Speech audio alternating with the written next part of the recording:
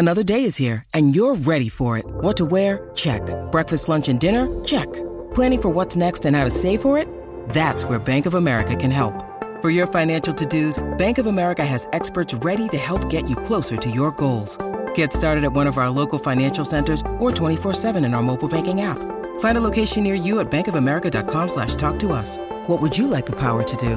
Mobile banking requires downloading the app and is only available for select devices. Message and data rates may apply. Bank of America N.A., member FDIC.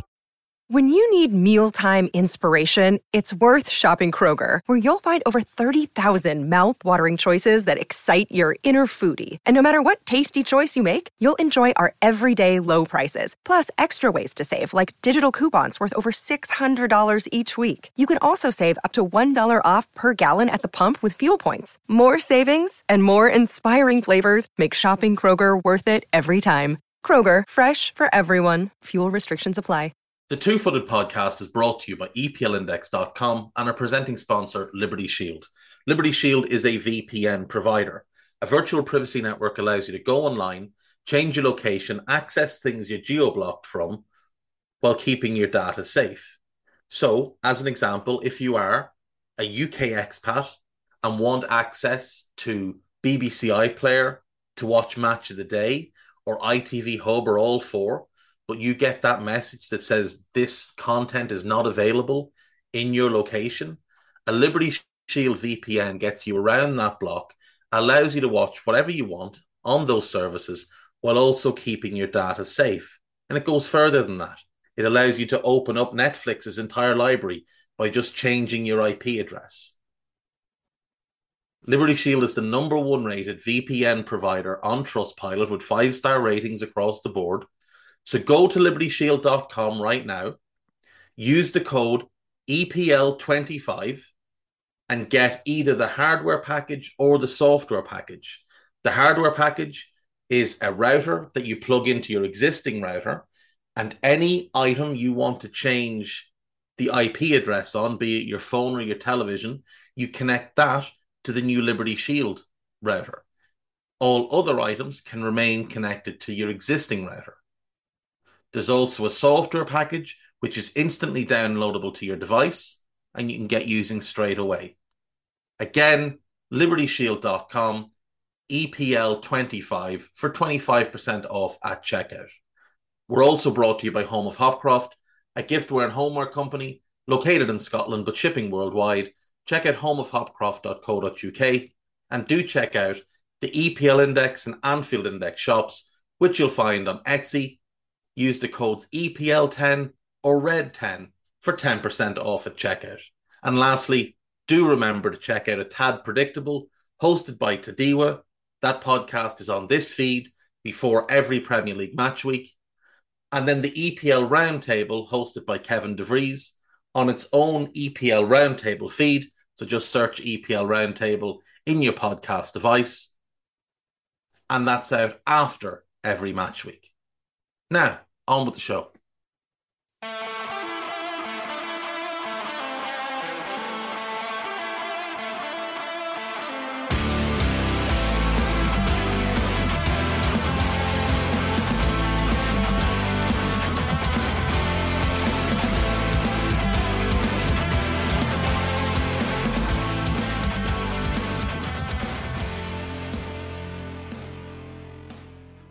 What's good, boys and girls? Two-Footed Podcast. Today is Friday. It is the 1st of December, and it is cold.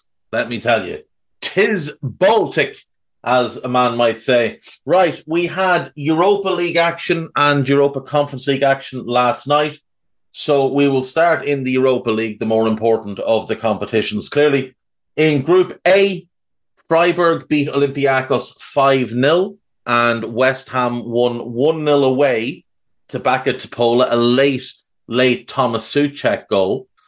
So ahead of the final game, in which West Ham will host Freiburg and Olympiacos will play Backa Topola, we know that West Ham and Freiburg are through. It's just now a matter of who tops the group. Should West Ham get a draw in the home game against Freiburg, they will top the group. Freiburg need to win because West Ham have the superior head-to-head, having beaten Freiburg in Freiburg even though Freiburg have a significantly better goal difference. So, at the moment, it looks like Olympiacos will qualify for the Conference League, but if Baka Topola beat them, they can sneak through, and it's a 2-2 draw from the first game. So any kind of win for Baka will put them through, though they are 3 points behind, so it has to be a win. Into Group B. Great win for Brighton. A 1-0 win away to AEK Athens. João Pedro with the only goal of the game. You remember in the first game of the group, Athens went to Brighton and won 3-2. Also in that group last night, Marseille 4, Ajax 3. It was a bit of a mess of a game, but it was actually quite fun. Aubameyang scored a hat-trick, including 2 penalties. Chancel Mbemba scored the fourth. Well, he scored the second Marseille goal, but the other goal outside of the hat-trick. Brian Brobby and Chuba Akpom with the goals for Ajax. It was very much a back-and-forth type of game. Top of the group is Marseille on 11 points. Brighton are second on 10. They're both through, and it does now come down to the last game to see who tops the group. Marseille have 11 points, Brighton have 10. Athens have 4. At the moment, they're in pole position to get into the to drop into the Conference League. Ajax bottom with 2 points. Ajax host AEK Athens in their final game, and Brighton host Marseille. So Brighton will be looking for the win to top that group. The first time those sides played, it ended in a draw. The first time Ajax played Athens, it ended in a draw. In Group C, Sparta Prague beat Real Betis 1-0.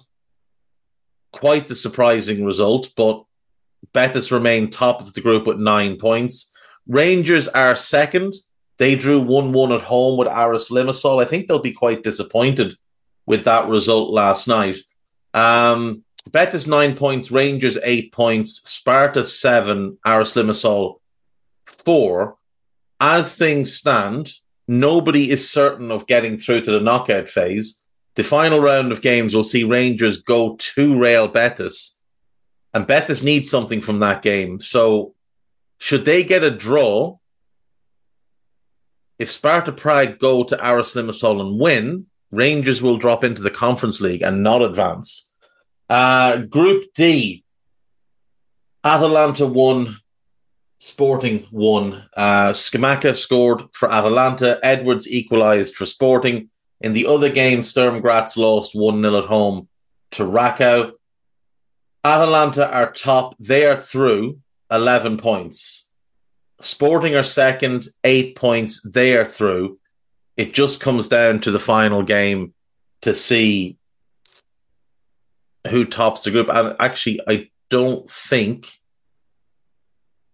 it matters. Let me just check. No, it doesn't matter. There's a 3-point gap, and Atalanta have the head-to-head. So they will finish top regardless. Sporting will finish second. It comes down to Sturm Graz or Rakow to go into the Conference League. Sporting host Sturm Graz. Rakow host Atalanta. Atalanta had nothing to play for, so you'd probably say advantage Rakow. Sporting have nothing to play for either, but at least they're at home. In Group E, Liverpool 4, Lask 0, Diaz 2 from Gakpo and 1 from Salah. Toulouse 0, Union Saint-Gilloise 0. In the other game, Liverpool top, guaranteed a spot in the last 16 with 12 points. Toulouse have 8, Union have 5, and Lask have 3. So it comes down to that final week. Union hosts Liverpool, Lask hosts Toulouse. Toulouse need to win to get into the Conference League. Sorry, Lask need to win to get into the Conference League. Toulouse need a point to advance to the knockout phases. Union must beat Liverpool by a couple of goals and hope that Lask beat Toulouse by a goal or so to advance. It looks like Liverpool and Toulouse will get through. Group F, Maccabi Haifa 0, Rennes 3, and Villarreal 3, Panathinaikos 2. Rennes are top, 12 points. Villarreal second, 9 points. They're both through. Panathinaikos 4 points, Maccabi Haifa 1 point. The final game will see Rennes host Villarreal, but and the thing here is Villarreal have a game in hand. They have to play Maccabi Haifa next. That's in Villarreal. It's next Thursday. If Villarreal win, they'll remain second, but they'll have that final game away to Rennes to potentially top the group. Maccabi, if they win, they will tie Panathinaikos on points, and those sides face off in the last game. So that group is going to get interesting. Now, you'd fancy Villarreal to beat Maccabi at home. So Maccabi would have to go to Panathinaikos and win. Those sides drew 0-0 in the first game. They'd have to go there and win to drop into the Conference League. Otherwise, they'll be out altogether. If Villarreal win, they'll actually go top because they have the head-to-head advantage over Rennes at the moment. They won 1-0 the first time the sides played. Now, that puts the pressure back on Rennes. They would need to win by more than one goal. Well, actually, a 1-0 win at home would be enough because they'd have the goal difference advantage. So, still a lot to play for in Group F. In Group G, Servette 1, Roma 1. Romelu Lukaku scored for Roma. Sheriff Tiraspol 2, Slavia Prague 3. Slavia are top 10 points. 12 points. Roma have 10. They're both through. Servette will finish third. They've got 5. They're through to the Conference League. Sheriff Tiraspol have been eliminated. Roma hosts Sheriff. Slavia Prague hosts Servette. It looks like Slavia Prague will top that group, pushing Roma into the qualifier, which is less than ideal. Group H, Bayer Leverkusen just continue to win games. They beat Hacken 2-0. Victor Boniface and Patrick Schick scoring the goals, while Molde and Quarabeg drew 2-2. Bayer Leverkusen have 15 points. They're guaranteed to top the group. Quarabeg have 7. Molde have 7. All to play for in the final game. Molde have to go to Leverkusen, while Quarabeg hosts Hacken. Quarabeg will beat Hacken, who have no points from their 5 games. I would have a tough time seeing Molde beat Leverkusen in Leverkusen. So in all likelihood, Quarabeg will go through in second and Molde will drop into the Conference League. In the Conference League then, Group A, Lille beat Olympia 2-0 and Slovan beat my Faroe friends 2-1 in the Faroe Islands. Lille are top. They're advanced. Slovan are guaranteed to go through. As yet, we don't know who'll top that group. 11 points and 10 points respectively. And then the other two have been eliminated. In that last game, it is Slovan at home to Olympia and Lille home to the Faroes. If both sides win, Lille will top the group. Lille just need to win and they're certain of topping the group and going straight into the round of 16.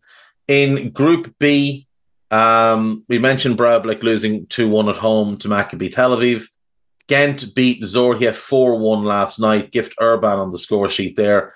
Ghent are top on 13 points. Maccabi have 12. Zorya have 4. Braublik have none. Ghent and Maccabi are through. They face each other. They're going to play in Serbia on the 14th. And as things stand, if it's a draw, Ghent will get through top. If Maccabi win, they will go top. Obviously, if Ghent win, they stay top. Zorya will host Braublik in the, Wooden Spoon Award game, whatever you want to call it. Victoria Plzen are going to top Group C with 15 points. They beat Balkani 1-0 last night. Second place is still all to play for. Dinamo Zagreb went to Astana and beat them 2-0 in a bit of an upset. They now jump into second place. They've got 6 points. Astana and Balkani have 4 points. Dinamo play Balkani in the last game, while Astana have to go to Victoria. Now, so Victoria with nothing to play for can rest pretty much everybody. So that could play into Astana's hands. But with Dinamo being home to Balkany, that is quite the big advantage there. Group D, Bodo Glimt 5, Lugano 2, and Besiktas 0, Club Brugge 5. Besiktas are not having the best of seasons. They are currently, I believe, 5th in the league. No, they've risen to 3rd. They've risen to 3rd. But they are 9 points off top. But the European campaign has been a disaster, taking 1 point from 5 games. Bruges are top, 13 points. Bodo are second, 10 points. Lugano, 4 points. Besiktas, 1 point. Lugano host Besiktas. Bruges host Bodo in the last game. A draw does Club Bruges to top the group. If Bodo Glimt win, they would need to win by 2 clear goals to top the group because Club Brugge beat them earlier in the competition. In Group E, Aston Villa 2, Legia Warsaw 1, Moussa Diaby and the returning Alex Moreno with goals there. AZ Alkmaar beat Zrinski 1-0. So, Villa are through and they only need a point from their final game, which is away to Zrinski, who've only taken 3 points to secure top spot. Legia second on 9, AZ Alkmaar third on 6. They face each other in Warsaw in the final game. Legia knowing a point is enough to stay ahead of them. If it comes down to it, they win, they need Villa to lose. And then it gets a little bit complicated because when they played each other, Villa lost the first game 3-2, won the second game 2-1. So the head-to-head is 4-4, which puts it on goals scored. At the moment, Villa have 3 goals more scored, so it could come down to, do Legia beat Alkmaar by 3 or 4 goals?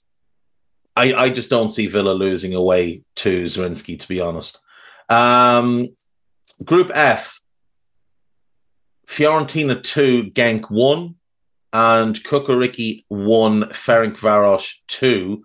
So as things stand, Fiorentina are through. Ferencváros second on 9 points, 2 behind.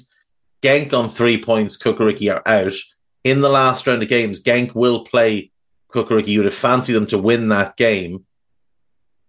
Fiorentina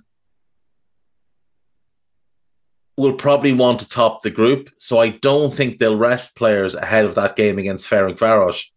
So you could see that game end in a draw. Now, a draw is enough for Ferencváros to get through, but they'd like to top the group, clearly.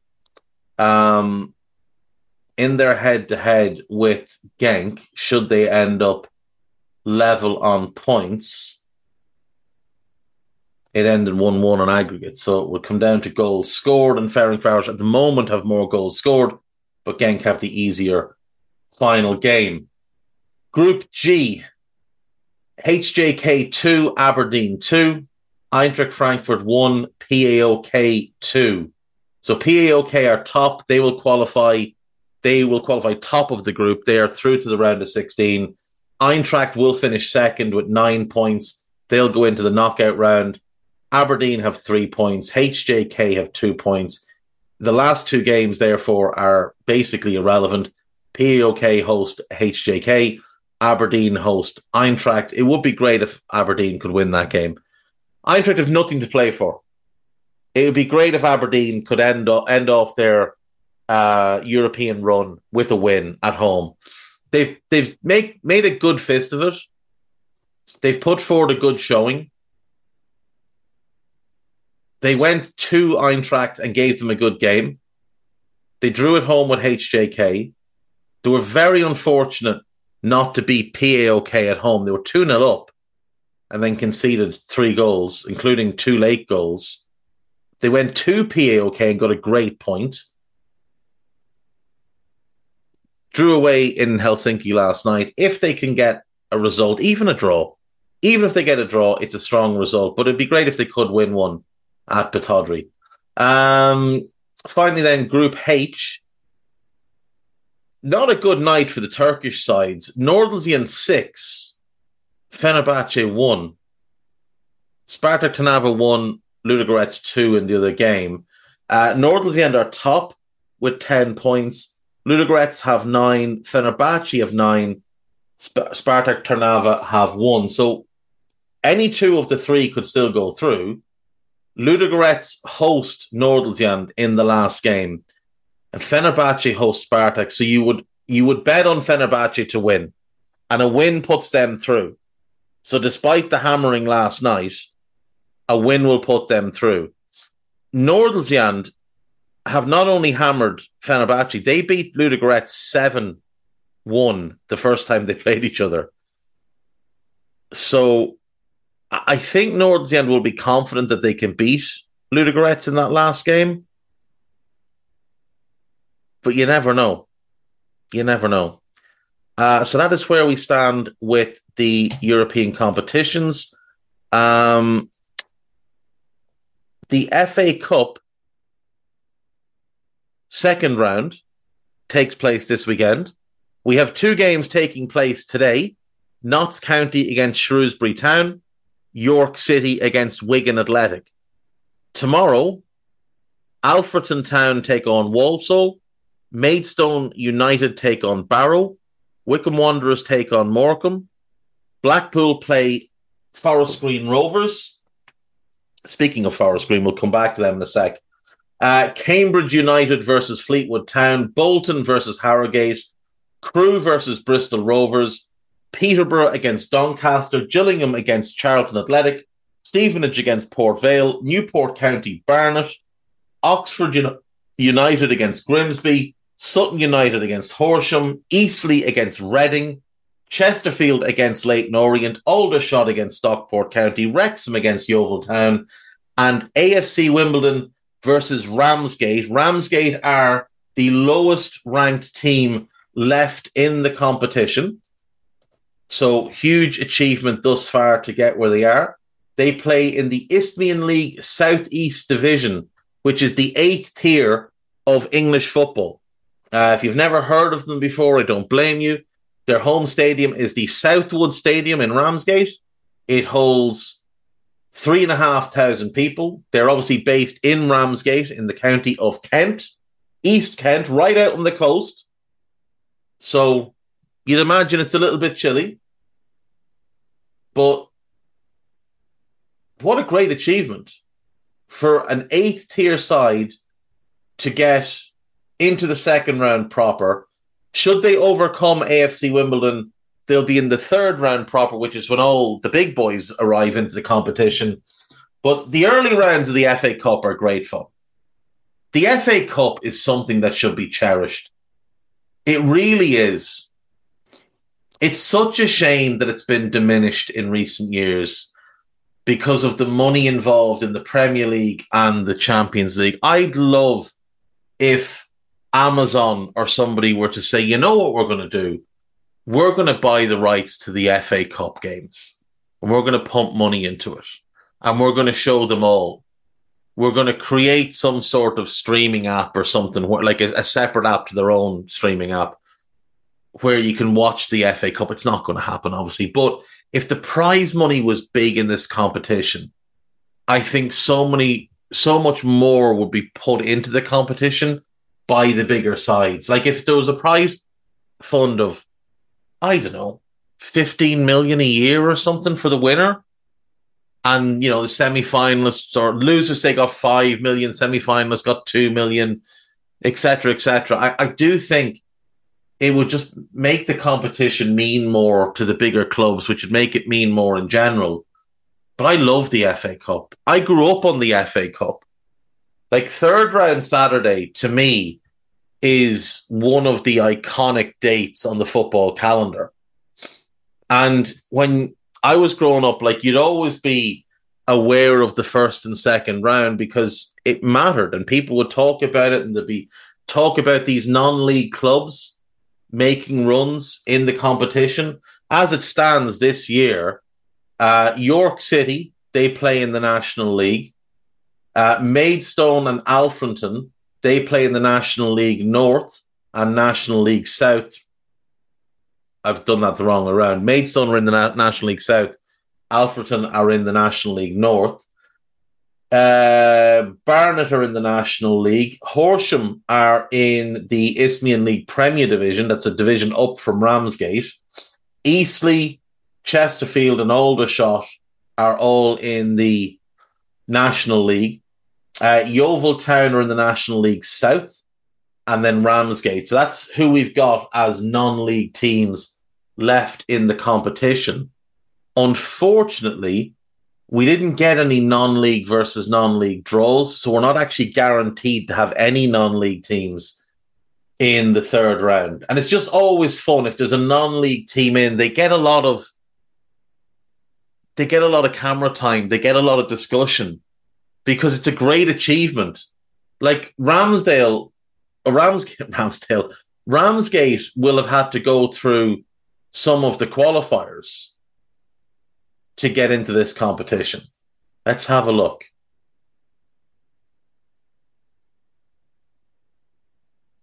Yeah, they'll have come in the preliminary round. So they've already been preliminary round, first qualifying round, second qualifying round, third qualifying round, fourth qualifying round, and the first round. This is their sixth match in the FA Cup, and it's only the second round. That's really cool to me. Maybe it's just me. Maybe it's just me.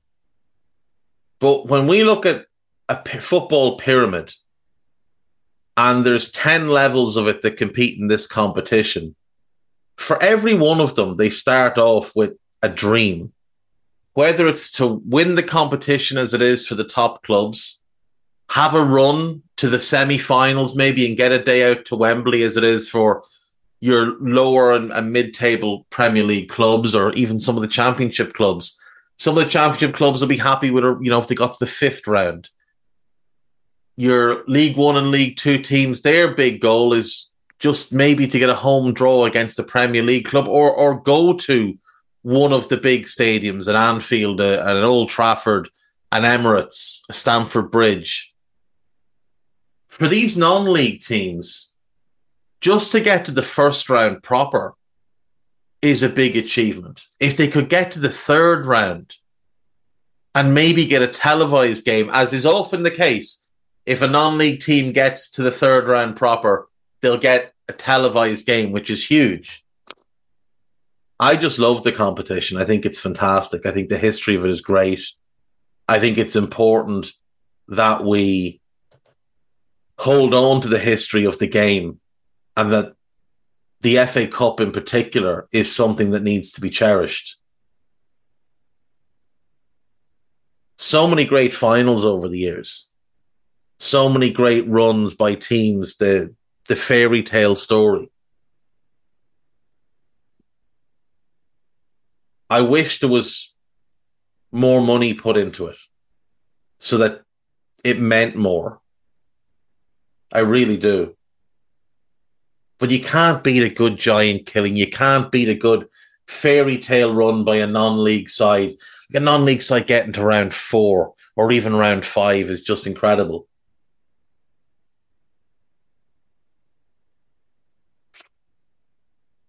Yeah. Anyway, on to the news. One FA Cup game, Crewe versus Bristol Rovers, has actually been postponed due to a frozen pitch. So that game will not take place tomorrow. It has been rearranged for Tuesday, the 12th of December. So if you were planning to watch that, or maybe you live in the location of Crewe and were planning to attend, that game will not take place. Jose Mourinho criticizes Roma's superficial approach. You're the one in charge of the approach, Jose. Ange Postecoglou makes football a better place, says Pep Guardiola. Okay. Man United latest, have defensive injuries hindered Onana? No, he's just not very good. Andre Onana, Eric Ten Hag says he is the second best based on stats in the league. But you know what? He just isn't. He just isn't. And if we look at just that one stat, goals prevented, the guy ahead of him, Thomas Kaminski, plays for one of the worst teams in the league. That should tell you all you need to know about Manchester United right now. There was a bit of a scuffle, a skirmish, shenanigans and scallywag behaviour before Aston Villa's game against Legia Warsaw. Shame on those that were responsible for that. What else do we have? Everton have launched an appeal against their points deduction. They've made a formal appeal, and it will now be met with, it will now be overseen by a panel who will be appointed. They will hear the case, and I genuinely don't think there's much chance of anything changing. What could happen, though, is that Everton could face a further points deduction because another breach has been discovered. And they're also facing legal cases from Leeds, from Leicester, I believe from Burnley.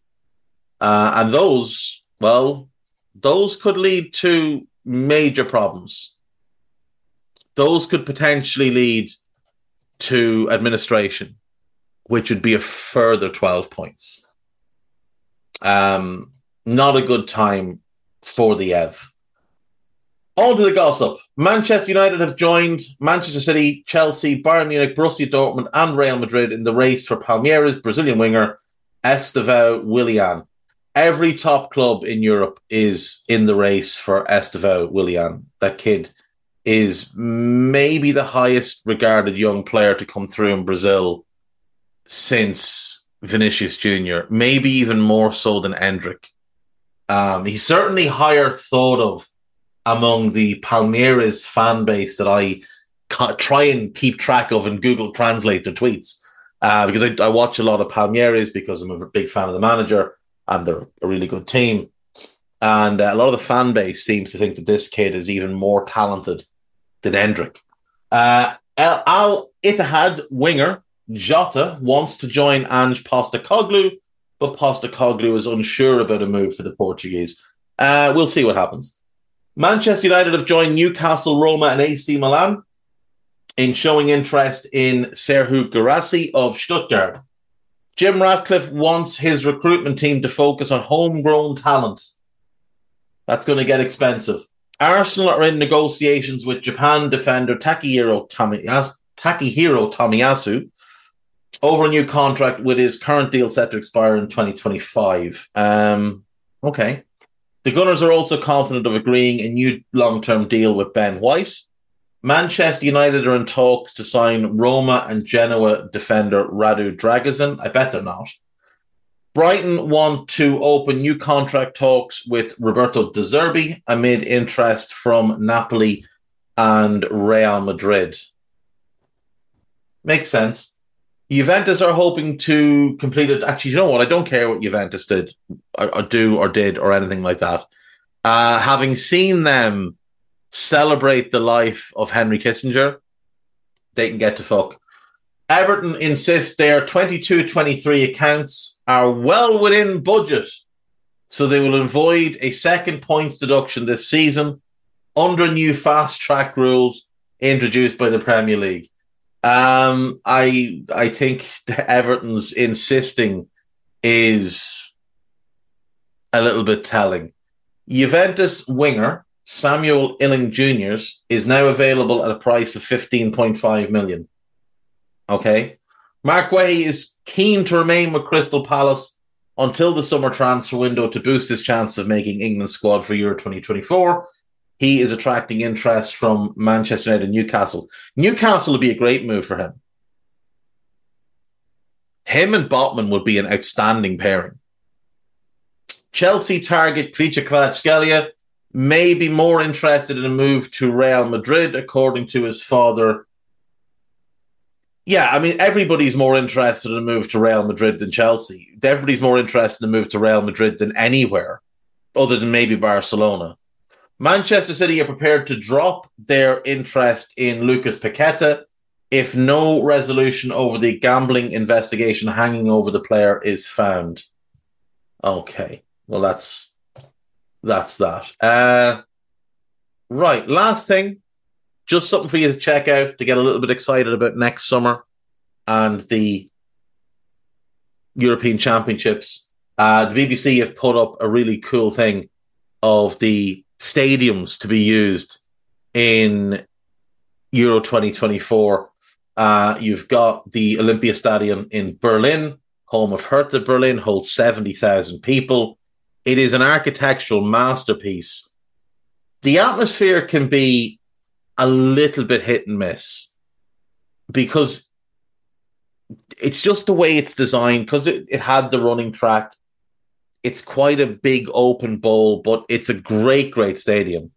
Cologne Stadium, the Energy, is a really nice stadium that holds 47,000. It's a proper old school four-sided stadium. Great atmosphere in that one. On to Borussia Dortmund, the Westfalenstadion.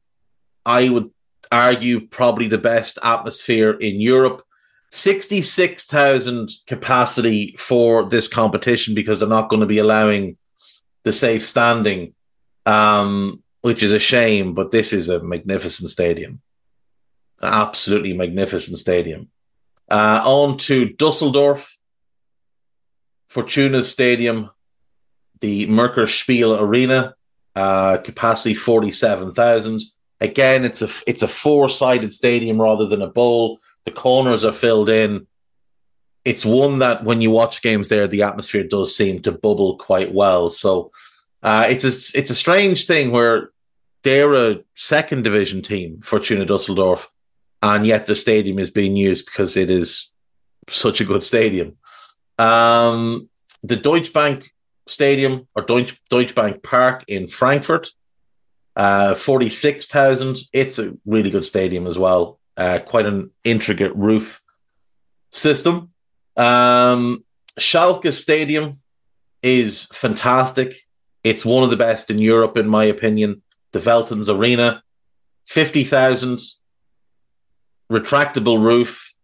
They've done some work on it to modernize it because it's been open for 22 years now at this point. It's a great stadium.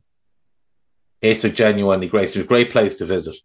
Hamburg, their stadium has a pitch that actually rolls out from under the stadium into like a patch of land left bare, left empty next to it so that the grass can be properly tended to. It's a very, very good stadium. 50,000 as well. It's, again, a ground that's seen quite a lot of Division 2 football because Hamburg got relegated 6 years ago, having not been relegated before and have failed to get promoted again. The Red Bull Arena in Leipzig, 42,000. It's one of the more modern sort of, it's like a smaller version of the Emirates kind of, that kind of model. Decent stadium though, without question. And then there is the piece, the Resistance, the Alliance Arena in Munich, which is just a sensation. 67,000. Atmosphere is unbelievable. Amenities are unbelievable. It's one of the best stadiums in Europe, and highly recommended. And then finally, the Mercedes-Benz Arena in Stuttgart, 54,000 seater. The atmosphere is a little bit hit and miss. The roof, again, just doesn't hold the sound in well enough. But it is a good stadium. Like it's a cool stadium to look at. So there we go. But have a look at that piece yourself when you get a chance. Right. When we come back, we're going to bring in Guy and we'll go through this weekend's game. So I will see you after this. Right, welcome back. So we're joined as always on a Friday afternoon by Mr. Guy Drinkle. How are you, sir? It's been snowing. Has it really? Well, because I live right, like my town's literally got by the sea in the name, so it never lands, but it's like always on cars. Lovely. Yeah, it's just like loads of slush where I am. Oh, delightful. Sounds cold. It's not too well, maybe because I'm sat with a heater on, but that's probably the main reason you're not cold. I didn't need a scarf or gloves when I walked the dog. If that answers the question. That's not so bad. Not so bad. It is cold here as well, but not obviously as cold as where you are. Right, we have 10 games in the Premier League. We have no Friday night football. We have no early kickoff on a Saturday, which is a scandal. We have no Sunday football. No Monday football either. We've got 3 p.m. kickoffs, a 5:30 kickoff, an 8 p.m. kickoff on the Saturday, then 4 games at 2 o'clock on Sunday, and a 4:30. You can be guaranteed that had Liverpool not played in the Europa League last night, they will be playing at 12:30 on a Saturday, though. Yeah, it's weird. I think we mentioned it at the end of last week's show, didn't we? It's weird how police can do late games in other parts of the country other than Manchester. But, hey ho. Yeah, the Greater Manchester Police, look, all police are overworked and underpaid, but still, cop yourselves on. You can do Spurs at 4:30 on a Sunday, but Liverpool had to be 12:30 on a Saturday. That's just foolish. Absolute foolish. But that's for Sunday. We have a couple of games on Saturday. Because I was looking at the fixtures and I was thinking, surely there was a game they could have flexed out to the early kickoff on a Saturday. But Chelsea-Brighton would have been a contender, but Brighton played last night. West Ham played last night. Liverpool played last night. Villa played last night. So that's why they are all on at 2 p.m. on the Sunday. City versus Spurs is by far the game of the week, so that had to be the big kickoff on Sunday. But surely Newcastle against United could have been on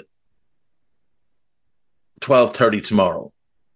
I understand Arsenal and United did play on was it the Wednesday? Yeah, they played the Wednesday night, so maybe that's why. I think this is the first season they've stopped Wednesday teams playing at 12:30, isn't it? Because they got all that out the system with Liverpool, obviously.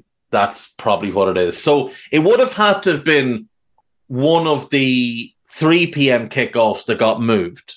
It could have been Forest against Everton, but it's bad enough that that's on TV anyway. The problem is that I don't think anyone really wants to watch at least 2 of the 3 p.m. kickoffs, and the other one includes a team that played at 8 p.m. on a Wednesday, so they can't play in Arsenal. Nobody really will want to watch, I don't think, the other 2 3 p.m. kickoffs. Yeah, it's not a great Saturday, is it? No. Apart from the last game, but that's more potentially funny. Potential comedy, yeah. Yeah. No, it's not good. It's not a good slate of games. I mean, look, Arsenal Wolves will be a fun game. I think that's the one we'll start with. Is that where we start? That is where we start. Yes, it is indeed. I mean, Arsenal obviously comprehensive win midweek, but what doesn't really teach us anything because Lens, I'm pretty sure, are a mid-table league team now. Yes, they are. Whereas Wolves are clearly dangerous. They've obviously beat a couple big teams. Especially City comes to mind, but Spurs dramatic obviously in the last couple of minutes. So they are dangerous in that regard. But Arsenal at home, I'm pretty sure their record's pretty much perfect. I think Arsenal are obviously favourites, but wouldn't surprise me if Wolves at least get a goal or 2. Yeah, I mean, you'd have to fancy Arsenal at home. They have been fairly ruthless in their approach.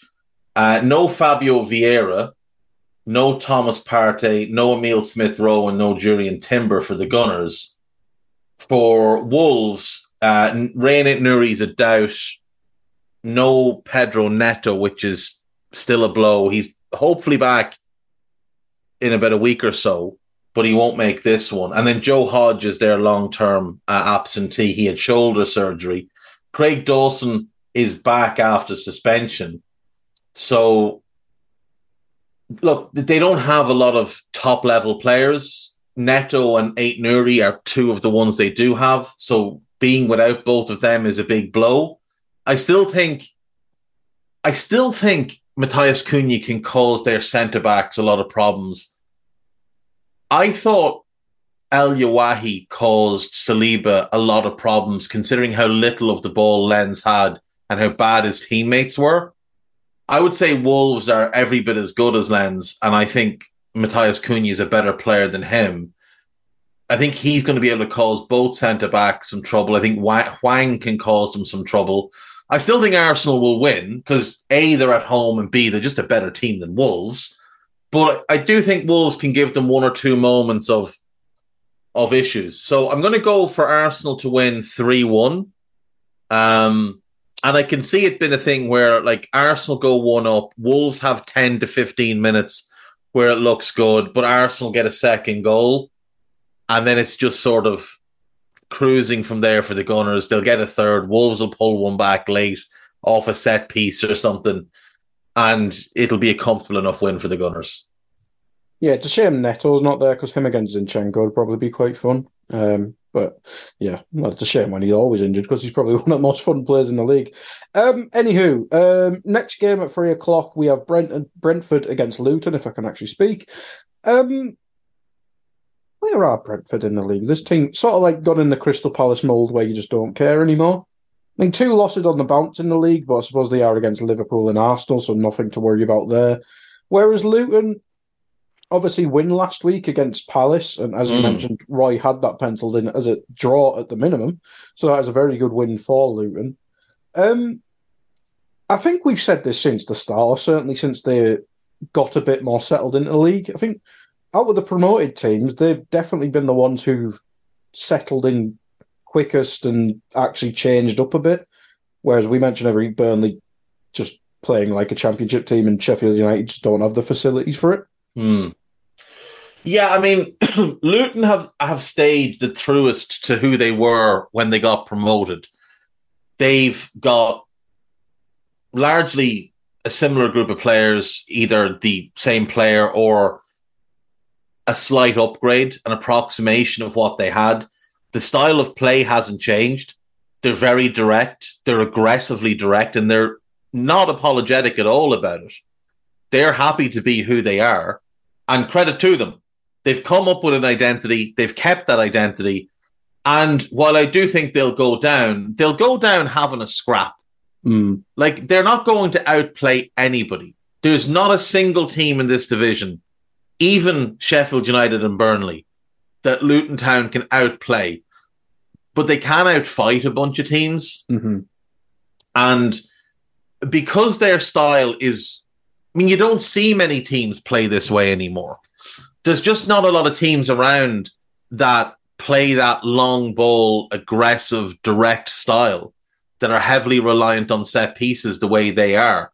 Some teams do it, but they mix and match it. Like Brentford, for example, do go direct, do play long, do rely on set pieces, but they mix that in with some lovely fluid football through the middle of the park.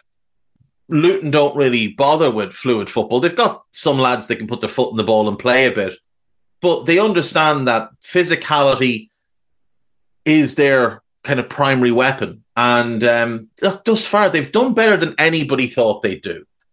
That's the be-all and end-all. They've done better than anyone thought they'd do. They've got 9 points. They've continued with, like, they've not made sweeping changes. I know Sheffield United was more forced on them than anything. But you look at Burnley, you had one of the best teams in Championship history. Big sweeping changes. Luton had a few. Who's made a big impact for them? Ogbena's made a good impact. Menji's been a decent addition. Yeah, the keeper's done really well, to be fair. Ross Barkley's been okay as well. Yeah. But, like, again, it's like you said, it's not sweeping changes, whereas with Burnley, like, they spent over 100 million. Brought in a bunch of players. Sheffield United, as you said, a couple of sales got forced on them. probably made more changes than they actually wanted to, but at the same time didn't make enough changes. Here's the thing. If Everton don't have 10 points taken off them, Luton are in the bottom three. And they're one of the three worst teams in the league. There's no doubt about that. Everton's cheating has just caught up with them. Cheating from previous years, I should say, has just caught up with them. But Luton are 5 points ahead of Everton. They're 4 points ahead of Sheffield United. They're grinding out some results. Yes, they've lost 8 times in the league, but that's still 2 times less than Sheffield United and 3 times less than Burnley and only once more than Everton and Bournemouth. So it's not like they've been swept aside. Nobody's hammering Luton at the moment, whereas we've seen both Burnley and Sheffield United get battered. And even look at their defensive record. They've conceded 23 goals. That's 1 more than Fulham, 2 more than Forest, the same as Wolves, the same as West Ham, the same as Brighton. Their defence has been relatively strong. The bigger issue for them is they don't score enough goals. Only 12 in the league this season. Sheffield United have 11, Burnley have 10, and that's it. They've got 1 less than Crystal Palace, who are notoriously stingy in front of goal. The worrying thing for me is they've got 6 less than Wolves, and we've talked about Wolves the last couple of years and their inability to score goals. The Luton story is a good one. I talked about it on Wednesday a little bit. I'm really happy that Luton are back in the top flight. It's a shame some of the fans have let them down a couple of times. Hopefully, as they settle in to the league, the fans will cop themselves on and maybe grow up a little bit. But Luton are showing that they belong. They're showing they belong in this division. And it may be a thing that they get, maybe only take another 10 points across the rest of the season. But for the first third of the campaign, they've given it a go. And they've shown that they can mix it with some of the bigger clubs. They're not getting swept aside. I do think they lose this one. Brentford have a lot of injuries is the issue here. Rico Henry, Aaron Hickey, Ivan Toney, Kevin Schade, Nathan Collins, all definitely out. Matthias Jensen and Mads Roerslev, a doubt. Damsgaard, De Silva, major doubts. Luton, no Dan Potts, no Mads Anderson, no Reece Burke, no Sambi Lakonga still, which I think he could be important to them. They're hoping that Issa Kabore is back after a concussion. Cauley Woodrow is a doubt, and Marvis Nakamba is out, which is a big blow for them. I think Brentford will win this game at home. Brentford are a big physical team, and I think they are uniquely set up to deal with the long ball assault from Luton. So I'm going to go with a 2-0 Brentford win. I think Mbomo and Wissa will just cause a lot of problems with their pace and movement for this Luton defence. We'll go 2-0. Yeah, it helps having a 6'6" right back as well. In AJ, or whatever his name is. Last 3 o'clock kickoff. Do you fancy a championship game, Dave? So I fancy a championship game. This is the most championship of games. Absolutely. Right, it's a good opportunity for both to pick up a result. Burnley are playing a championship team, so they should win. This would have been a great game. At the end of last season, I'd have been loving to watch this game. Now, not so much. But of these 3 p.m. games, it is probably the one I'll watch. Both sides need the win here. Both sides have to win this game, and unfortunately, only one of them can, or we end up with a draw. Lyle Foster still away from the group. Muric is a doubt, and Jack Cork is a major doubt.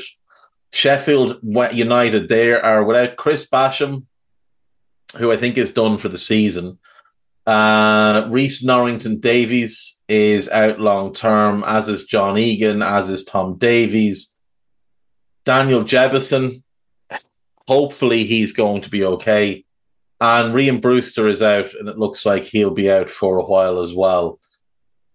Burnley are at home, and for no reason other than Burnley are at home, I'm picking a Burnley win. We'll go 2-1 to Vincent Kompany's team, which will definitely lift them off the bottom of the league because they'd go above Sheffield United. and potentially they could go above Everton as well. But yeah, we'll go 2-1 to Burnley in a game that I'd imagine I might be the only person who isn't a Burnley or Sheffield United fan. Well, I'll be there. Oh, the two of us. Be there. Yeah. There we go. We can report back. Report back on Monday. We'll do an hour on it on Monday. Yeah, absolutely. We won't talk about any other game. Unless it's definitely got a 0-0 in there a little bit, hasn't it? Final question on this then, because it's the most important game of the weekend, obviously. If Burnley, let's say, lose, but even get a draw, it's tough because Company did such a good job last year, but you'd have to think if Burnley's newer owners do want to confirm safety, they are going to have to make a change because Company's had a long chance in this, spent a lot of money, and they're going to be in the relegation zone one way or the other. But if they don't beat a team like Sheffield United, they might have to go a Brexit manager route or certainly a more experienced manager route. It feels like that. It really does feel like that. They've been so naive in the division since coming up. And I mean, they've taken 4 points. And you look at their positive results this season. And they beat Luton, which, was a good result. And they drew at Nottingham Forest. Both of those came away from home. They've taken no points at home this season. Considering what Turf Moor was under Dyche as well. Exactly. Like even in the EFL Cup, they won away to Salford. The only 3 positive results they've had this season have all been away from home. Now, they have had a tough run at home. But at the same time, Crystal Palace went there and won. West Ham went there and won. They were ahead in that West Ham game until the 86th minute. They've got to get this off their back. They've got to get a win at home because they go to Wolves next. Then they go to Brighton. They're both tough games. Then they get Everton at home, and they're going to need a result in that one as well. Then they get Luton at home in mid-January. Like, they're going to have to pick up points at home because I don't see them getting enough points away from home to survive. You can't stay up if you're not taking anything at home. And, like, they've already had a bunch of home games where they weren't even competitive in some of them. Like, City went there, it wasn't competitive. Villa went there, it wasn't competitive. Tottenham went there, it wasn't competitive. They gave United a tough game. But Chelsea battered them at home as well.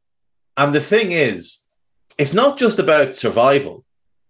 It's about those fans that are turning up at Turf Moor to support the team. They're going to turn on the manager and on the team. And what if they stop turning up? It's not like Burnley are locking 15,000 people outside the ground every week because it's at capacity. They need those people coming to the game week after week. There isn't a big Burnley community waiting to get a ticket if this lot stop going. So if Burnley fans just say, you know what, I'm not spending my Saturday going to watch this team lose. I'm going to go to the cinema with the kids or something, whatever. I'm going to take my kids to the cinema. I'm going to take my wife out for a date. I'm going to do whatever. I'm going to sit home and I'm going to watch something else. Then that'll start to hit the pockets of the owners. And that's a second problem. Like, you need to maximize every penny you can make in the Premier League if you're a club like Burnley who could go down. And like we said, they've spent a lot of money. They're heavily invested in this season. Heavily invested. Going down would be pretty disastrous for them. So I think Vincent Kompany probably has, at the very most, as things stand, the owners are probably saying, let's give them until that little break in January around the FA Cup third round and the gap out the week after that when there's no Premier League games. And then we make a decision. But that's assuming he picks up points along the way and they reassess then. Mm-hmm. If he loses this one, I could see him going over the weekend, genuinely. Like 4 points from 13 games is abysmal. Sheffield United 5 points from 13 games. Between them, they've taken as many points as Luton. That's embarrassing. I know Everton have 4 points, but they've taken 14. What were Luton fourth in the Championship last year? Yeah, I believe so. Let me just double check. Luton Town table 23-24. Luton finished third. Third, right. But Burnley finished on 101 points. Yeah, exactly. Sheffield United had 91. Luton were on 80. They were 21 points worse. Like, if you take 21 points from where Luton finished on 80 and work your way down, you end up with Bristol City, who were 14th. So the gap between first and third was the same as the gap between third and 14th. You know, there was a huge gulf between those sides last season. Even the 11 points that Sheffield United finished above Luton, you take that and you work your way down and you get to Sunderland and Blackburn. Now, it's not a big gap, but it's still a gap. You know? You're still down in seventh spot. You're missing the playoffs in all likelihood. Yeah, I think they've just... Both of them need a win. I think both of these managers are unlikely to still be in charge. Heckingbottom just seems like he's left with the smoking gun, though, to be fair. Yeah, I feel sorry for Heckingbottom, to be honest, because he's a decent manager. Like, he's done well there. He didn't do well at stops before he got there, but like, he took over a really hard situation with Barnsley. From Barnsley, he earned the Leeds job. Leeds were a horrible place to go at the time because of that owner. He didn't get a real opportunity there, got 16 games and got binned. He didn't have a good time up at Hibs, but he only lost 9 of 32 games. The issue was he drew far too many. He wasn't terrible, but he took this job on in a situation where they were getting rid of Chris Wilder. Like, he'd gone there to coach the under-23s, and Chris Wilder was leaving, and they were like absolutely going down. There was like 10 games left or 12 games left, and they were 12 points from safety. So he took over a team that he knew were going down. He spent a year in the Championship trying to rebuild them. And then last season, he brought them up in what was quite a surprise. I don't think many people expected them to come up last season. But they had an outstanding campaign. And he brought them up. And like, you look at their business in the summer, and I highlighted this in the summer. It was a combination of not doing enough, but also you lost your 2 best players. Like, understandable, Iliman Ndiaye was sold because he had 12 months left in his contract and he didn't want to renew. And Marseille are a Champions League club that came in for him. So he wanted that move. They granted him the move, and fair play. Sander Berge, his contract was running out in 12 months as well. It was a surprise that he'd been there as long as he was. So you took the fee you got and you sold him, but they're your 2 best players. And like, another big blow as well, and it was at that point it was more a psychological blow, but Jack O'Connell retiring. Like, Jack O'Connell, prior to his knee injury, was right on the brink of an England cap. He was great. And he was outstanding for them. And then he gets that horrendous injury, has a couple more like setbacks with it. I think he got bad infection in it as well. And unfortunately, that's career over. But like, if we look back to when he got hurt, there was talk of top clubs looking at him and a fee of 20 to 25 million. But instead, he ends up injured for a couple of years, and then he retires at 29 because of those injuries. Like, he didn't play. He played 2 games in 2021, got hurt, and then never came back. 3 seasons sat on the sideline. A fella that was outstanding for them in their promotions from League One into the Championship, in the Championship, and then the promotion into the Premier League. And then he was great in that first season. He was very much on the rise. He was, I think, 26 years of age. He's been linked to big clubs. They were probably rubbing their hands together thinking, right, we'll cash in on this lad and we'll get a good fee for him. And instead, he ends up... that type of thing hurts a club. And you look at what they did in the summer in terms of bringing players in. I mean, Austin Trusty, we hadn't seen him for Arsenal. It was kind of an unknown in the Premier League. Gustavo Hammer's a good player, but again, unproven in the Premier League. Vinicius Sousa, unproven in the Premier League. Benny Traore, unproven in the Premier League. Cameron Archer, unproven in the Premier League. You didn't buy players that we knew were going to be able to play. You got Tom Davies in on a free, but he's been injured since he arrived. You got Yasser Larouche, Luke Thomas, and James McAtee on loan. Only Luke Thomas has real Premier League experience. James McAtee, they had last season. That was big. Not many have top 5 league experience either. No, that's the thing. And the other thing is, remember, they had Tommy Doyle in on loan last season as well, and they lost him, and he's now at Wolves. And I don't understand why they didn't buy him, because it's clear, like, City let him go to Wolves on a loan with an obligation to buy for, I think, 8 million. Yeah. Why didn't they buy him? He was vital to them last season. Why didn't Sheffield United buy him? They needed a goalkeeper. They didn't address that. They needed a centre-back. They didn't address that. Like, you signed 2 left-backs, but no centre-back. Oh, well, other than Austin Trusty, who, again, question marks. Mm-hmm. I don't know. Like, I really like the Cameron Archer signing. I think Hammer's a really good player. I think Vinny Sousa is a good player. I think Benny Traore looks like he might be something that could be worth getting excited about. But at the same time, I look at that squad and it screams to me lack of quality. The goalkeepers, Wes Fotheringham, with the greatest respect, is not a Premier League's caliber starting goalkeeper. Like, there's a reason the bulk of his career was spent with Swindon and Rangers. That's League One, League Two caliber. You cannot be, at the age of 29, vaulting into a Premier League team. Defence, Baldock passed his best. Max Lowe came in from Derby, never quite made the grade at the Premier League level. Austin Trusty, I still don't know if he's any good.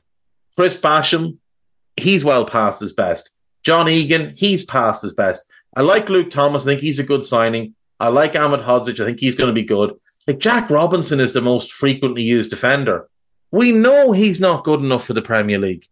We've seen it for years. Jayden Bogle, I'm glad he's finally getting a run and he looks decent, but, that's about it. Yasser Larouche, we don't know if he's good enough. Reece Norrington-Davies is a good player. He's injured. Sajdev, I don't know anything about. Jilly Bayuba, another wing back. Where's the centre-backs that you need? The midfield, like John Fleck, he's not good enough for the Premier League. Hammer, he's a good player. Ollie Norwood, I didn't think he was good enough the last time they were up. Koulibaly doesn't get a look in for whatever reason. Vinny's good. Davies is decent. Ben Osborne, I'm not sure he's good enough to play in the Premier League, if I'm being honest. Like, he came up with you the last time and he was a squad player. Like, and yet he's playing fairly regularly now. Slimane is decent. McAtee's a very promising player. I do like the look of Andre Brooks, I have to say. The young winger that they got. I do like the look of him. He's got a bit of versatility about him. But the forwards then, take out Archer, take out Benny Traore, right? You've got Ryan Brewster. Since joining, he has played 65 games and scored 5 goals. All 5 of which came in the Championship. Last season, he scored 1 goal. 1 goal last season. Ollie McBurney. So you signed him in 2019. He's played 144 games, scored 25 goals. 15 of them were last season in the Championship. In the Premier League, for Swansea, he played 16 games and scored no goals. And for Sheffield United, he has played 66 games and he has scored 9 goals. So you don't have any reliable goal scorers. You've got some question marks in midfield. You could cobble together a good midfield, not just a decent midfield, a good midfield out of Vinny, Slimane, Davies, Koulibaly, McAtee, and Hammer. Like, you'll get a good midfield out of that group. Your defence is just not up to scratch, and your goalkeeper's not good enough. You didn't do enough. So when the season comes to an end and you get relegated, it can't be a surprise to the ownership or anything. And that's why I feel sorry for Paul Heckingbottom. I don't feel sorry for Company. He got all the money to spend. He made all the decisions. He decided to sign 43 wingers and no striker. But Paul Heckingbottom didn't get nearly enough backing, didn't get nearly enough support. He didn't have final say over transfers there. And they didn't do enough. Like, they didn't do nearly enough. Did they? I would estimate they broke even. Archer, Hammer, what they probably spent 20 million max. At a guess, they spent 20 million. Like, that's not keeping you in the division. You'll be a good team when you go down, but unfortunately for Paul Heckingbottom, he won't be the guy in charge, and that's not fair. And all he'll be tarnished with now is, oh, well, he got sacked. It won't be, well, he took them up and did a great job. It'll be, yeah, he got sacked by Sheffield United. But that's just really unfortunate. Anyway, we've gone down a wormhole here. I'm picking a Burnley win, 2-1. We love a relegation tangent, don't we? We got another relegation tangent potentially here, but Forest against Everton, Dave. Probably more interestingly than the game, I think it was John Percy the other day said there is pressure building on Steve Cooper. And I can't remember which journal it was. It was one of the Forest ones. I think they said Lopetegui still lives in the Midlands, so there is an obvious opportunity there, I suppose, for Forest, because they are ambitious. And Lopetegui took the Wolves job. Why wouldn't he take the Forest job? I wonder, is that true that he still lives in the Midlands? Maybe he's been seen at I think I've seen it at Leicester games and stuff. Oh, really? I wonder, is it something to do with, because when he was coming over, there was he had to get some sort of permit or something, with some sort of work permit. And I wonder if he needs to stay a certain length of time to ensure that he doesn't have that type of process again. Like, if he went back to Spain, it might be quite hard for him to get back into England if he got another job. Possibly, yeah. So maybe he's just using England as a base until he finds something. If Forest sack Steve Cooper, I guarantee you Steve Cooper's back in work within a month. Well, he mentioned two clubs that could probably take him. Burnley would snap him up in a second. Crystal Palace have been credited with interest. Sheffield United, I think, would show interest. Steve Cooper's a good manager. Yes, results could do with improving. But I think that will start. Teo Awoniyi is out. Felipe is out. So you're losing a starting centre-back, though one that's not all that good. But Awoniyi is the big one. I mean, he's out till potentially March. That's huge for them.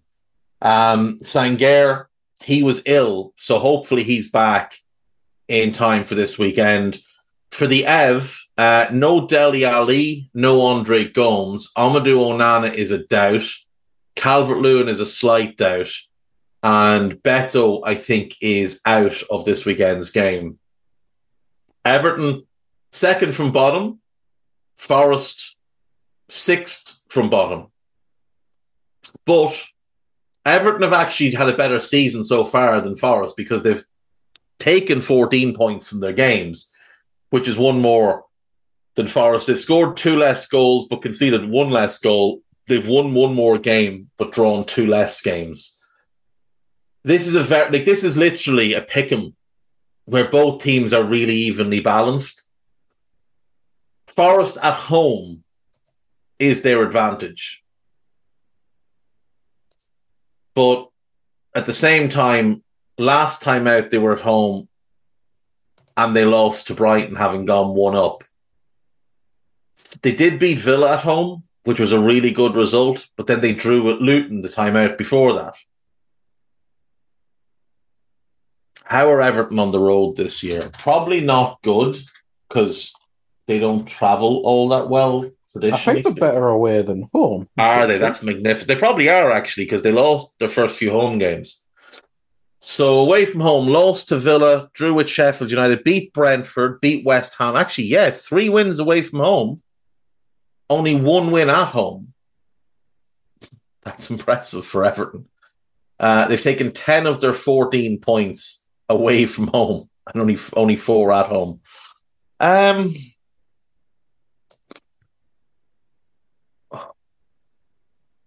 I'm just going to go with the home side. I'm just going to go with Forest. Forest have only lost once at home this season. And the home form kept them up last season. I'll go the Forest win. I'll go 1-0. Morgan Gibbs White to get the winner. Yeah, I think so. I think it'll be an important game either way. But if Forest win, they're probably separating themselves from the relegation zone. Just that much, aren't they? But anyway, last game, this is 8 o'clock kickoff. That was par 5. So these are both on telly, I should have said. Newcastle against Man United, Dave. I mean, Man United, they've only played bottom half teams in the Premier League, but they are in a good run in the Premier League. But we saw when they play better quality teams in Galatasaray in midweek, and Newcastle, albeit XG and all that jazz, did get a point and then a dodgy penalty decision against the PSG in midweek. So the quality is definitely going up. Doesn't matter how many injuries Newcastle have, they're just playing the way they play. So I just can't see Man United even troubling this Newcastle team. Like Jamal Lascelles, he was basically crap since Rafa left. He's come back in, he's been excellent. It just doesn't seem to matter who they play, they're just a very consistent team. This season in the Premier League, Manchester United are yet to draw a game. They have won 8, and lost 5 in the Premier League. Their wins, Wolverhampton Wanderers, currently 12th, Nottingham Forest, 15th, Burnley, 20th, Brentford, 11th, Sheffield United, 18th, Fulham, 14th, Luton, 17th, and Everton, 19th. Their defeats, Tottenham, 5th, Arsenal, top, Brighton, 8th, Crystal Palace, 13th, and Manchester City, 2nd. So every top half team they've played against, they've lost. And all the bottom half teams they've played against, bar Crystal Palace, which is the outlier, they've won. So they've had a really easy run in terms of the split, where they've only played 4 top half teams against 9 bottom half teams. And in those games they lost, Tottenham beat them fairly comfortably. They were unfortunate against Arsenal. Brighton wiped the floor with them. City wiped the floor with them. The only time they've actually put a decent fight up was that Arsenal game. Palace beat them at home 1-0 in what was a scruffy enough game. But Palace are a bottom half team. Newcastle are a top half team. Newcastle are a team that finished in the top 4 last season. Newcastle have ambitions to finish in the top 4 again this season. I don't see United troubling them at all.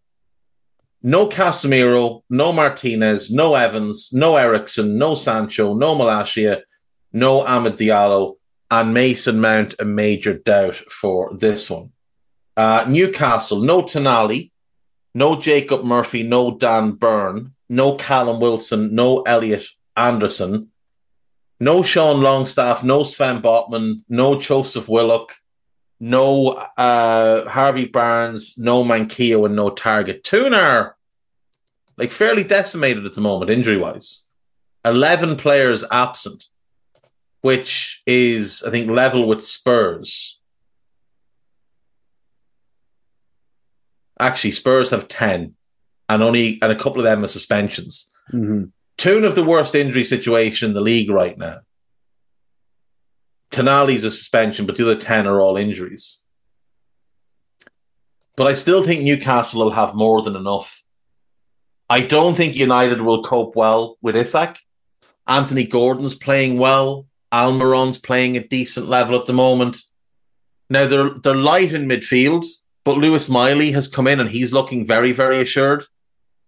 So you'll have a young player in both midfields, because I'm guessing Kobe Manu will keep his spot in the United team. Yeah. But Guimaraes will be the best player on the pitch, in my opinion. Fernandes probably second, but then it's like Isak would be third. Joe Linton might be the fourth best player on the pitch, because Rashford is so out of form that it's hard to really look at him and say, oh yeah, well, you'd go with him next. Newcastle have a better goalkeeper. They're a better defensive team. They've got a better midfield. And their attack, while not great, has scored 15 more goals than Manchester United this season. Like, think of this for a second. United are 1 point ahead of Newcastle in the league. Newcastle have scored 15 more and conceded 2 less. But United have had such an easy run in the league that's why they've managed to pick up 24 points. And less tax in Champions League group, even though they're failing, but they don't have to That's play the PSG. Thing. An easier group. Yeah. And yet they're going out potentially bottom, and Toon might qualify. But like Newcastle, they've played Villa. Their start to the season, Villa, City, Liverpool, Brighton. In the first 4 games, they played as many top half teams as United have played all season. They've also since played West Ham, Arsenal, and Chelsea. And in those games, they lost to City, they lost to Liverpool, they lost to Brighton. But they got a draw away to Newcastle, to West Ham. They beat Arsenal at home. They hammered Chelsea at home last time out. The only bottom half side to beat them is Bournemouth. But they've won 2 of their top half games. And they look a better team now. They've won 3 of their top half games because they beat Villa as well. Like, Newcastle are just a better team than Manchester United. They just are. And Eddie Howe's a better manager than Ten Hag. I'm going 3-0 to Newcastle on this one. I think United are going to get... I think they're going to get torn apart here. Newcastle are aggressive, powerful. They move the ball quickly. They transition really well. And I think United will struggle to deal with them. And I don't see how their centre-backs cope with Isak. So I'm going 3-0 to the Toon. Isak's bloody fantastic, isn't he? He's brilliant. He is genuinely brilliant.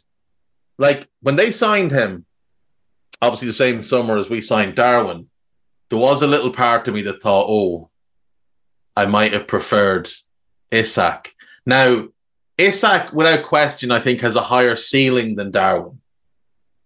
But there was definitely more sort of bust potential with him because his skill set is quite unique for a number 9. And because you are also going to have some concerns about how he would cope with the physicality of the Premier League. Now, he has had some injuries, but in terms of dealing with the centre-backs and, you know, backing up into them and standing his own, I think, to be fair, he's done really, really well. And he's obviously a sensational player with the ball at his feet. Yeah, absolutely. Absolutely. It wouldn't surprise me if Madrid can't get someone like Haaland. It wouldn't surprise me if they go for someone like him. Yeah. Anyway, that's another tangent I'm going to nip in the bud. On to Sunday then. The last 2 we'll talk about are the TV games, just for the people listening. Bournemouth against Villa, Dave. Bournemouth turned it around a bit recently. We say it every time because we have to. Villa, different team away from home. I think this could be quite a fun game. I think it'll be a decent game, yeah. I'm actually quite looking forward to this. Now, obviously, it's on at the same time as our game, so I'll have to record it and watch it afterwards. But I do think this will be a good game. Villa, no Buendia, no Mings. Boubacar Kamara suspended is a big blow. Ollie Watkins has a bit of a niggle. And Bertrand Traore is out. Bournemouth, no Tyler Adams, no Max Aarons, which is a big one. Lloyd Kelly out for a while as well. And obviously Alex Scott is out for a while. Marcondes, Fredericks, and Randolph all out too. That's a lot of players for Bournemouth to be missing. Villa coming off a good win in the week in the Conference League, like a morale-boosting win, given that they'd lost to that team earlier in the competition. They've confirmed progression to the next phase of the Europa League. You wonder, will there be a little bit of a hangover in that one? I'll go the draw. I'll go 1-1. Yeah, I could see that. It's one of them where you could think it could be anything. I think this next game could be like that as well. Because what we know about Chelsea, Dave, is they like teams attacking them because they've performed relatively well against the better teams in the league. Obviously, Brighton not in the best form in terms of league, but what we will know is they will bloody attack Chelsea. So I reckon this could be a lot of goals and not a lot of good defending. Yeah. Yeah. I mean, Brighton, 23 goals conceded. Chelsea, 20 goals conceded. And Chelsea's whole thing is that they're strong defensively because of Thiago Silva, but they're not really. It's just teams don't exploit him nearly enough. Chelsea, no Fofana, no Chilwell, no James, no Cucurella, no Lavia, no Gusto's a doubt. Nkunku's still not ready, but he might make the bench. No Chalobah and no Carney Chukwuemeka. Brighton got some bad news this week with Ansu Fati ruled out for a while and Tariq Lamptey ruled out for a while. Estupinan is out until sort of mid-January, so they're in a tough situation with left back in particular. No Danny Welbeck, no Enciso, no Webster. Dunk is suspended. Dahoud is suspended. Solly March is out, maybe for the season. That's tough for Brighton. To go to Chelsea, missing a bunch of players, that's going to be tough. I think all things considered, considering Brighton had the Europa League in midweek as well and don't have the biggest squad, I think I'm going to go Chelsea to win this game. I'll go 2-1 to Chelsea. Yeah, I think that could be fun, but it's a tough one with the injuries there, as you mentioned. Next up, we have Liverpool hosting Fulham at Anfield, Dave. We know Liverpool's home record since, is it like last spring, I think it is now? Or in spring, not last spring. I should say Fulham, we know the issues. We talk about them every week. They're not that threatening going forward. But I suppose they did score 3 goals on Monday, albeit I think 2 of them were penalties, if I remember correctly. Yeah, Liverpool should be favourites for this, but Thursday, Sunday, always throws up the odd surprise. Yeah, it does. It does, to be fair. No Diop, no Muniz, no Adama for Fulham, but Paulinho's back. No Alcantara, no Robertson, no Jota, no Becker, and no Besetic for Liverpool. Alisson's obviously the big one there, but Liverpool outstanding at home this season, winning every home game by 2 or more goals. I expect that to continue here. I expect Liverpool to win this game. Fulham don't score enough goals. They're not exactly great defensively either. Liverpool are very good going forward. Now, defensively, they can be got at, but Van Dijk is playing at an incredible level at the moment. So the defensive record is perhaps better than the performances have suggested.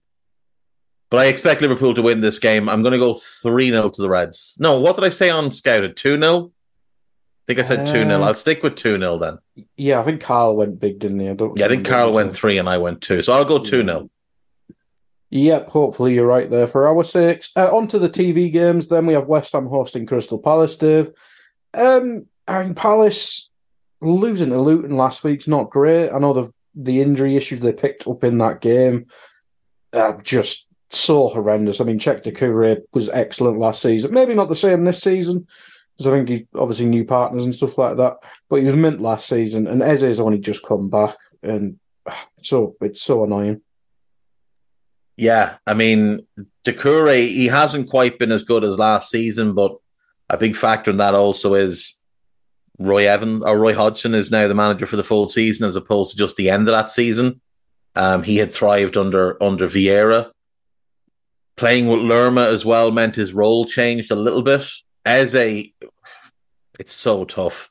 He'd been playing just sensational football, and it was all becoming so easy for him. He was just gliding across the pitch, making things happen, drifting past players with that lovely gait he has as he dribbles. He's out. Doucouré's out potentially for the season. James Tompkins is out. Dean Henderson is out. And Raksaki is out as well.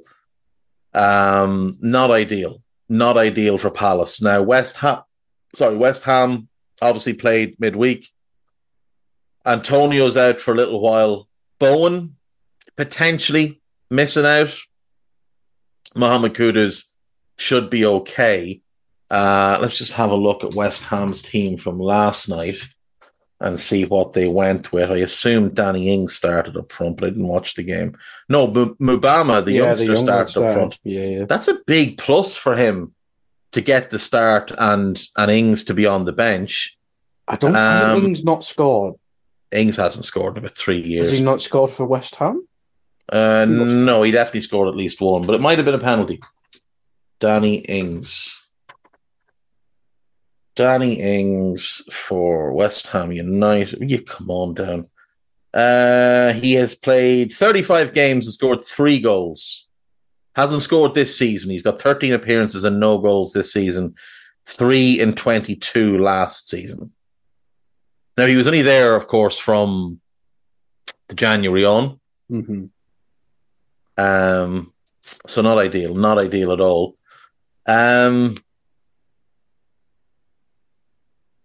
West Ham are at home.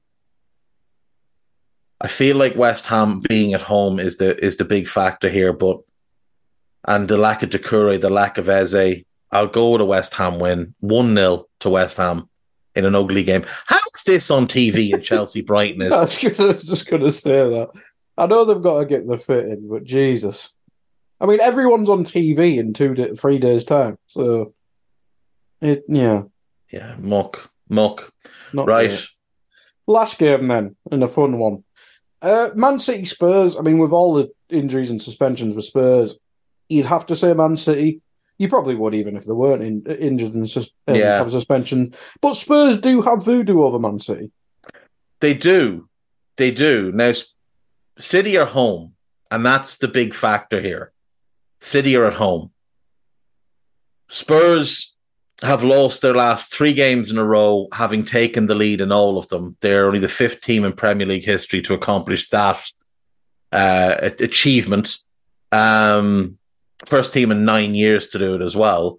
City have no KDB, unlikely to have Matthias Nunes, but Kovacic should be back. Perisic is out, Bentancur is out, Van de Ven is out, Maddison is out, Sessegnon is out, Solomon is out, Papi Matar Sarr is a doubt, Romero is suspended for 1 more game, Richarlison, he could be involved, but it seems unlikely. Yves Bissouma is back, which is at least a big plus for them. And Alfie Whiteman is out. He's the 3rd or 4th choice goalkeeper anyway. But he's out with a broken ankle, I think it is. Spurs are missing too many important players, in my opinion, to go there and get a result. City, after a draw with Liverpool, which is a second draw in a row after the mess of a game against Chelsea, I think they'll want to get themselves back on track. Slopping some midweek as well. Yeah, exactly. That's the thing. And especially knowing that Arsenal, well, they'll know the Arsenal result by the time they play, and Arsenal will almost certainly win this weekend. And Liverpool. And Liverpool will win. And Villa could well win. Like, Villa could easily go to Bournemouth and win. So City could be 4th by the time they play. and they'll know that they don't want to let any kind of gap open above them. I think that'll inspire City. I think they'll win that game. I'll go 3-1 to City. It wouldn't surprise me if Spurs go 1-up again, though, because Son does well against them. But I think City will come back and win that game. And that's the last game. And that's it. That's all we have for the week, folks. So we will be back on Monday. Take care of yourselves. Have a good weekend. Bye-bye.